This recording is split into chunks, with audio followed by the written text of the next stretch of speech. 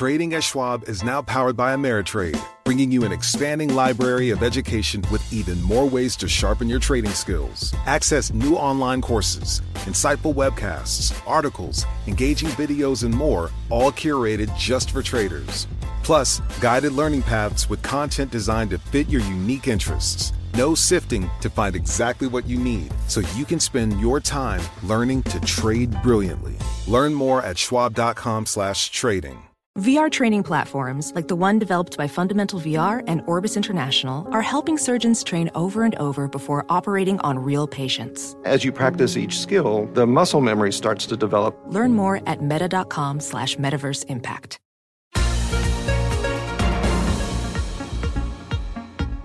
Welcome to the Bloomberg P&L podcast. I'm Pim Fox, along with my co-host, Lisa Abramowitz. Each day, we bring you the most important, noteworthy, and useful interviews for you and your money, whether you're at the grocery store or the trading floor. Find the Bloomberg P&L podcast on iTunes, SoundCloud, and at Bloomberg.com. Now let's turn our attention to what's going on in the world of politics meeting reality. And Lisa Abramowitz, I think this is a fascinating topic because when people talk about the building of the wall and so on between the United States and Mexico, and no one really takes that next step, which says, all right, so what kinds of materials, what kind of businesses? Well, Bill Sandbrook does. He's the CEO of U.S. Concrete, and he is here on the phone talking with us. And Bill, I want to get your take first of all. I mean, President Trump has talked a lot about infrastructure spending. Do you have a sense, aside from the wall, what is he prioritizing to get done? Well, good morning, Lisa. He's prioritizing. There's two main approaches. One, critical infrastructure to help in the movement of goods and people from the places they work to the places they live, from the places items are manufactured to the places they're consumed. And a list of 50 priority projects was published earlier this week from places around the country. A lot of it was rail-based, a lot of it was bridge-based, a lot of it was highway-based, but they're projects that have not been completed that could help aid in growing our GDP, actually. Speaking a little bit of detail, if you don't mind, Bill, just in terms of how you got into this business, because in preparing for the interview, I had to learn a little bit about the history of concrete and cement and composites and so on, and maybe just explain a little of your projects and what expertise you have in this area. Well, sure, and I'll keep it brief. My father grew up, he was employed in the cement industry in the Lehigh Valley of Pennsylvania, where cement was founded in the country. So I grew up around cement plants most of my formative years, went into the military, was in the Corps of Engineers, combat engineers, worked on many construction projects, left the military after 13 years, and ended up in a company just north of New York City in aggregates and asphalt, and supplied significant amount of the aggregates used in the concrete and asphalt to build New York City in the 1990s and early 2000s. And then moved on into a role at U.S. Concrete in 2011 and took over the CEO role at U.S. Concrete. And U.S. Concrete's we operate in California, Texas, New York City, Washington, D.C., northern New Jersey, and we really concentrate on difficult to perform and difficult specification and difficult operating conditions, large infrastructure and building projects. For instance, we provided the concrete on the Oakland Bay Bridge, provided the concrete for the San Francisco 49ers Stadium in Santa Clara, the Freedom Tower in New York. We're working on the Bayonne Bridge right now. We're doing the reconstruction of LaGuardia Airport.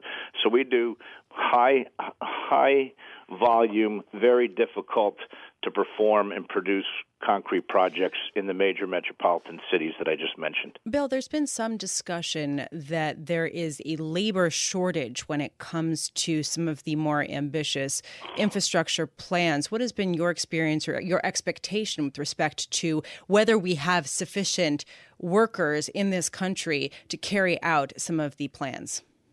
Well, I'll answer that in two ways.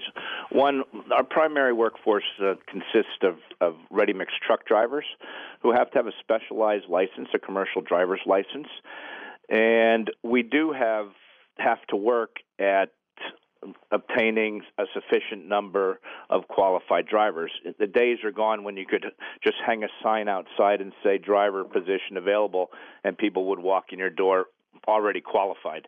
We do have to do job fairs and a lot of recruiting, and we've had some inflationary pressures in our non-union labor rates as well in order to attract qualified drivers. As far as shortages in the construction trades, I hear about it. I imagine the construction trades face the same thing I do with skilled workers and my ready-mix truck drivers. But the reality of the situation is we're at a historically low labor participation rate in the country, basically 61 or 62% of the population, which means there's 38% sitting at home. Some probably can't work. But there's a lot of able-bodied men and women out there that we need to get back into the workforce by providing high-paying jobs to make it more attractive for them to work than to actually subsist on whatever means they're obtaining currently. Bill, I wanted to get your take on the wall that President Trump has proposed building on the border of U.S. and Mexico. What is your sense of what this will actually end up looking like? Will it be a physical concrete wall running almost 1,500 miles along the border, or will it look like something else? Well, it definitely will be a physical barrier. The materials that it's going to be built with are yet to be determined. And even if it would be a fence, there's still a significant amount of concrete needed for the footings and foundations and the roads that lead up to it and along our side of that fence. So even under the scenario that it would be a steel wall, we'd have a lot of concrete necessary. Now, depending on the specifications, it could be precast concrete panels, as are in other walls in certain parts of the world. It could be poured-in-place concrete that we would supply trucks and plants for. It's to be determined yet, or it can be a combination of all the above, depending on the topography of the terrain where that section of the wall is being built. Bill Sandbrook, thank you so much for joining us. Bill Sandbrook, CEO of U.S. Concrete in Texas.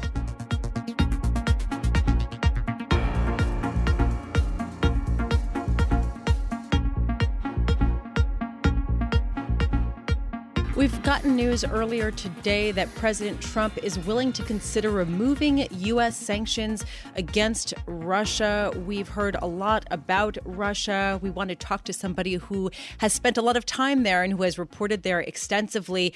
Bloomberg View columnist Leonid Bershitsky, who has been writing extensively about Vladimir Putin and some of his consequences on the nation of Russia. So first, I actually just want to start off by getting your take on what the implications would be for Russia if the U.S. were to ease up on sanctions.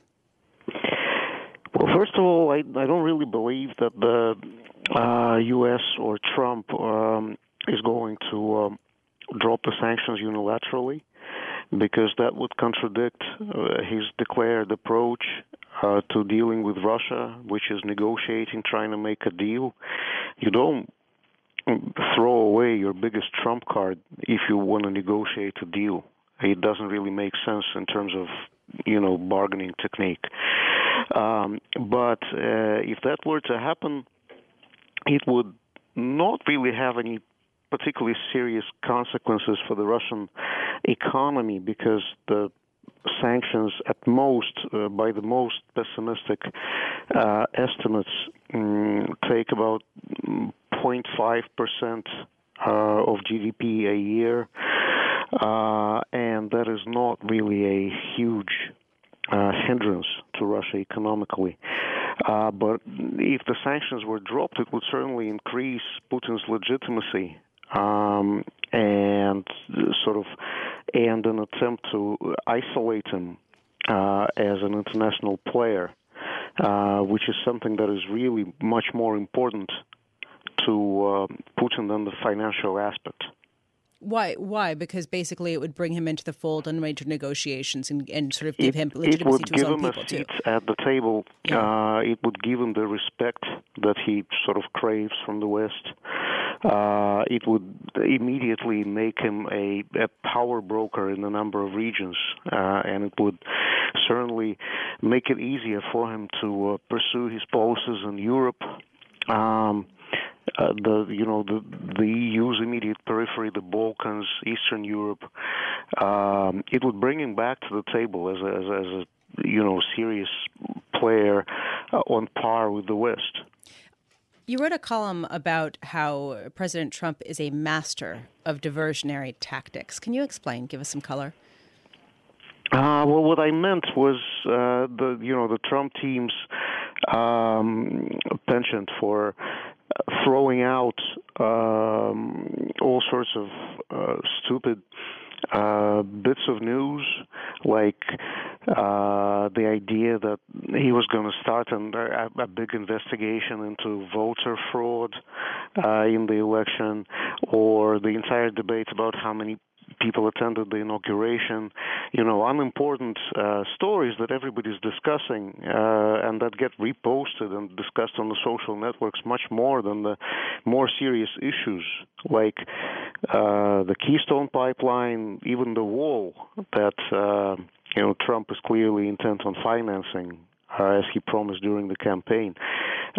These serious issues get much less play on the social networks and much less discussion than the non-serious bits of news that they throw out. And actually, I think the rumor that they're going to unilaterally cancel the Russia sanctions is part of these diversionary tactics as the Trump administration actually starts serious work on implementing some of the wildest election promises that Trump made during the campaign. Leonid, speak a little bit, if you can, about the attitudes or the experiences that you've had most recently in Germany, if you don't mind, only in the context of the visit of UK Prime Minister Theresa May taking place today. Angela Merkel doesn't seem to be anywhere in this picture, at least not yet. Well, she's definitely not in that picture because the EU's stand, which aligns very closely with Germany's stand in this case, is actually rather punitive to the UK in terms of the terms of exit, and in terms of what the UK is going to be allowed to keep from the free trade status that it enjoys within the EU. If it doesn't allow the basic EU freedoms, including the freedom of movement. So in Berlin, there's really not much that that May is going to get from Merkel. With Trump, she can probably make more headway because he doesn't care about the EU, he doesn't like the EU. He might even want to. He openly celebrated when Brexit was announced. So May can actually get something from him just as a token of how he feels about Europe, about united Europe, about the EU. This would be done to irk someone like Merkel. Well, I want to thank you very much, Leonid. Always insightful joining us now. Leonid Bershidsky, he is our Bloomberg View columnist in Berlin. I urge you to go to BloombergView.com and read his and many other Bloomberg View columns. It's an interesting perspective on the world. I'm Pim Fox, along with Lisa Abramowitz. This is Bloomberg.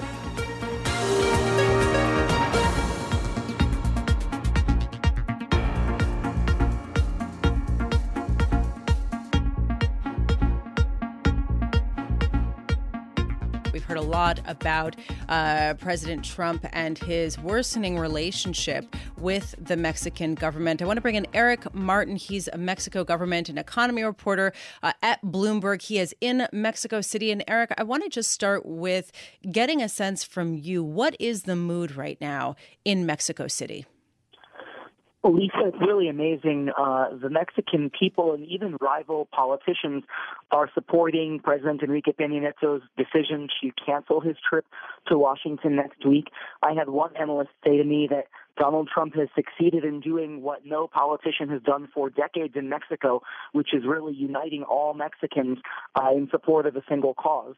And a lot of outrage at the rhetoric that's being aimed at Mexico by the U.S., at the escalation of this standoff and this conflict. Eric, what are they united to do? What's sort of the objective of the unity? To stand up to the U.S. It's an economy 16 times larger than that of Mexico, but Mexico is a country in which the politicians and the policymakers have a lot of pride about the role that Mexico plays in the world. And we've seen also firms like Price Waterhouse that say Mexico will be the sixth biggest economy in the world by 2050. So this is a country that sees itself as ascendant, as on the rise, and is becoming increasingly more important and deserving of respect on a world stage. Eric, can you put this into the context of Mexican history? I mean, I know it's, I don't want to do a history class all the way back to 1820, but having said that, large parts of the United States were at that time part of Mexico. Is the Mexican perspective aware and vocal about that element of the intertwined history of the two countries?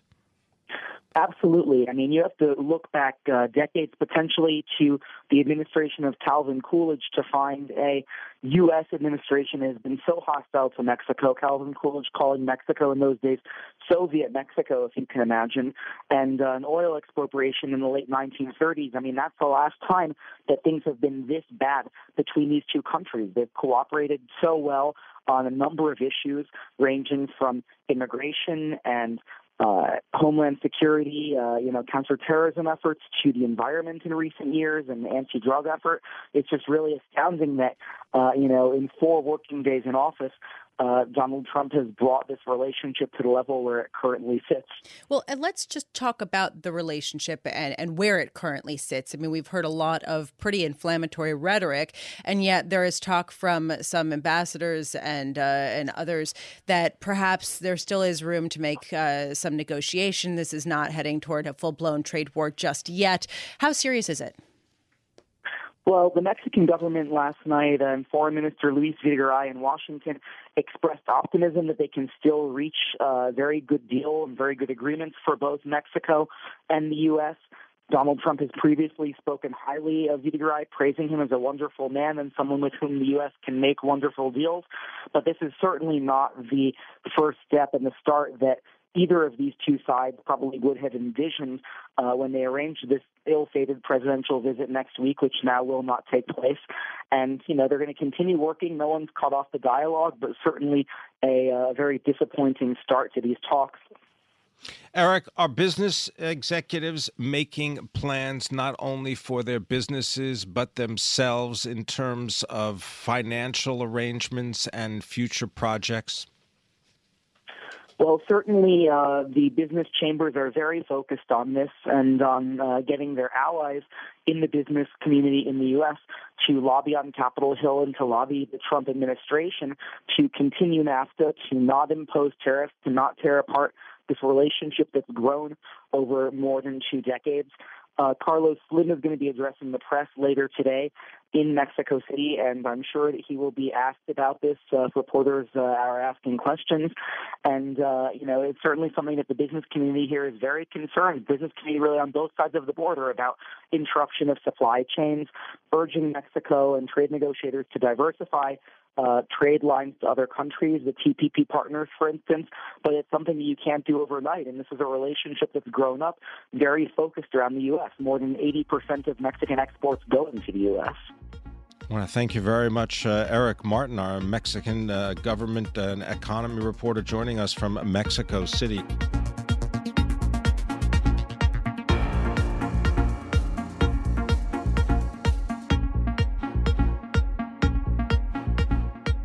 Now, just imagine this. One big company that would include Charter Communications, Verizon Communications, Actelion, Johnson & Johnson, Luxottica, and Essilor. I guess there you'd have somebody wearing sunglasses, perhaps doing an ad for a cable network, and perhaps getting a Band-Aid from Johnson & Johnson. I'm talking mergers and acquisitions, and here to help us is Nancy Havens-Hasty, President, Chief Investment Officer of Havens Advisors. Nancy, thank you for being here. Did I mangle all that correctly? Did I put that all into a stew? You put all the pairs together appropriately. All right. So tell us give us your a little bit of your background so that people understand your perspective in mergers and acquisitions. Describe what 2016 was like, and tell us what you believe this current environment is like. Okay. I have been engaged in merger arbitrage for 30-some years, and I find it incredibly fascinating and fun. I think 2016 was extremely interesting. It was... Can I just break in? Havens Advisors, Bear Stearns, just give people the professional so that we know where we're standing here. Sorry. That's okay. I spent 15 years at Bear Stearns, and I started my own hedge fund 20 years ago called Havens Advisors. At any rate, in 2016, by almost every measure, M&A was down. Global M&A was down 17%. Large deals that had a value in excess of $1 billion were down 9%. North American deals were down 21%. Cross-border deals, which fared the best, were down 3%. However, Chinese deals, those in which a Chinese company was an acquirer, more than doubled. They were 2.2 times what they had been in 2015, and it was by far the highest level that we'd ever seen for Chinese acquirers. Well, Nancy, and I want to piggyback on that. Is there concern among M&A professionals who you speak to that the current administration's stance toward China will dampen prospects for these types of cross-border deals in the year or two ahead? There is always more concern, fundamentally, regardless of administration, about Chinese deals. The information out of China on Chinese companies is much more opaque. So it makes it more difficult in general to invest in deals that involve a Chinese company. On top of that now, as you point out, we have a new administration, and Trump has made it more than clear how he feels about Chinese acquirers, Chinese almost anything. And as a result, we are all worried about what he will do or will impose. He does have limitations. He has to follow the law. Companies that are not being treated fairly can go back to court or go to court if they are sued, and they can make the transaction happen anyway, because unless laws are passed, which has not happened yet, and takes an enormously long time, we won't have any framework that, in fact, totally prevents Chinese companies from doing business in this country. I'm going to pull you down into the weeds just a little bit, Nancy, because I'm wondering if there are any of these combinations you'd like to potentially talk about in terms of investments. So I mentioned Charter Communications and Verizon, Actelion and Johnson & Johnson, the Luxottica and Essilor deal. That means, French and Italian interests coming together. What were you looking at right now? Well, we're looking at all of them. Okay. With respect to the Charter deal, that is in a potential. That is in an extraordinarily preliminary stage, if it's in any stage at all. It's clear that they have had some sort of discussions over the last 6 months, but it's also clear that, or one news source came out this morning that said there was nothing going on right now, and the stock is down as a result today. We don't tend to invest in any pre-deal pretty much ever because they're very, very risky. And but in this particular case, Charter is a highly levered company that just did a big deal with Time Warner. It has major overlap with Verizon. Neither company has low leverage. I think generally analysts are not excited about the transaction, Verizon analysts, that is. They do admit that it will give the companies additional growth, but they do believe there are big challenges, and especially since Verizon has always had a strategy of rolling out 5G, and they're not sure they want investment going into Charter right now. When I talk with private equity executives or people in the industry, one concern about M&A volumes this year is just how high valuations are. There aren't as many attractive targets given where stocks are. How much do you think this will weigh on the total volume of M&A this year? Well, I actually am very optimistic about volume for this year. First of all, it looks like we will have a much, much better regulatory environment. Trump's initial appointees for the FCC chair and for the Attorney General. That's Mr. Ajit Pai. Right. Yes, Ajit who we Pai. would, by the way, appointed. He's on the FCC currently. Right. So he will be able to assume the chairman's role without any... Immediately. Exactly. And by the way, we'd also love him to come on the program anytime. So that's well, he is clearly a very pro-business bent. And he's been vocal in his opposition to net neutrality. And also Jeff Sessions made some real comments in his hearings about Attorney General, how M&A should be handled from a regulatory standpoint. And he was a fairly strict statutory person, which is good news because it means that we'll be using traditional measures for antitrust, but it's also clear that in general, the Trump administration is very unpro regulation. So that will make it very good. We're going to have to leave it there, unfortunately. I could talk to you all afternoon. Nancy Havens-Hasty, President and Chief Investment Officer of Havens Advisors, on the outlook for mergers and acquisitions. Thank you so much.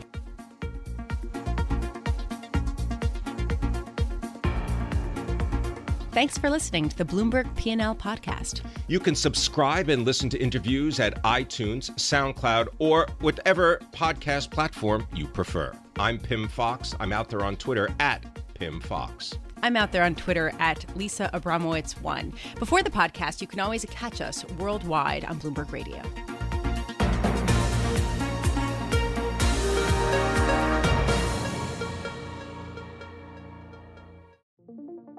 What could you do if your data was working for you and not against you? With Bloomberg delivering enterprise data directly to your systems, you get easy access to the details you want, optimized for higher-level analysis, and financial data experts committed to helping you maximize your every move. Our data is made for more, so you can show the world what you're made of. Visit Bloomberg.com/enterprise data to learn more.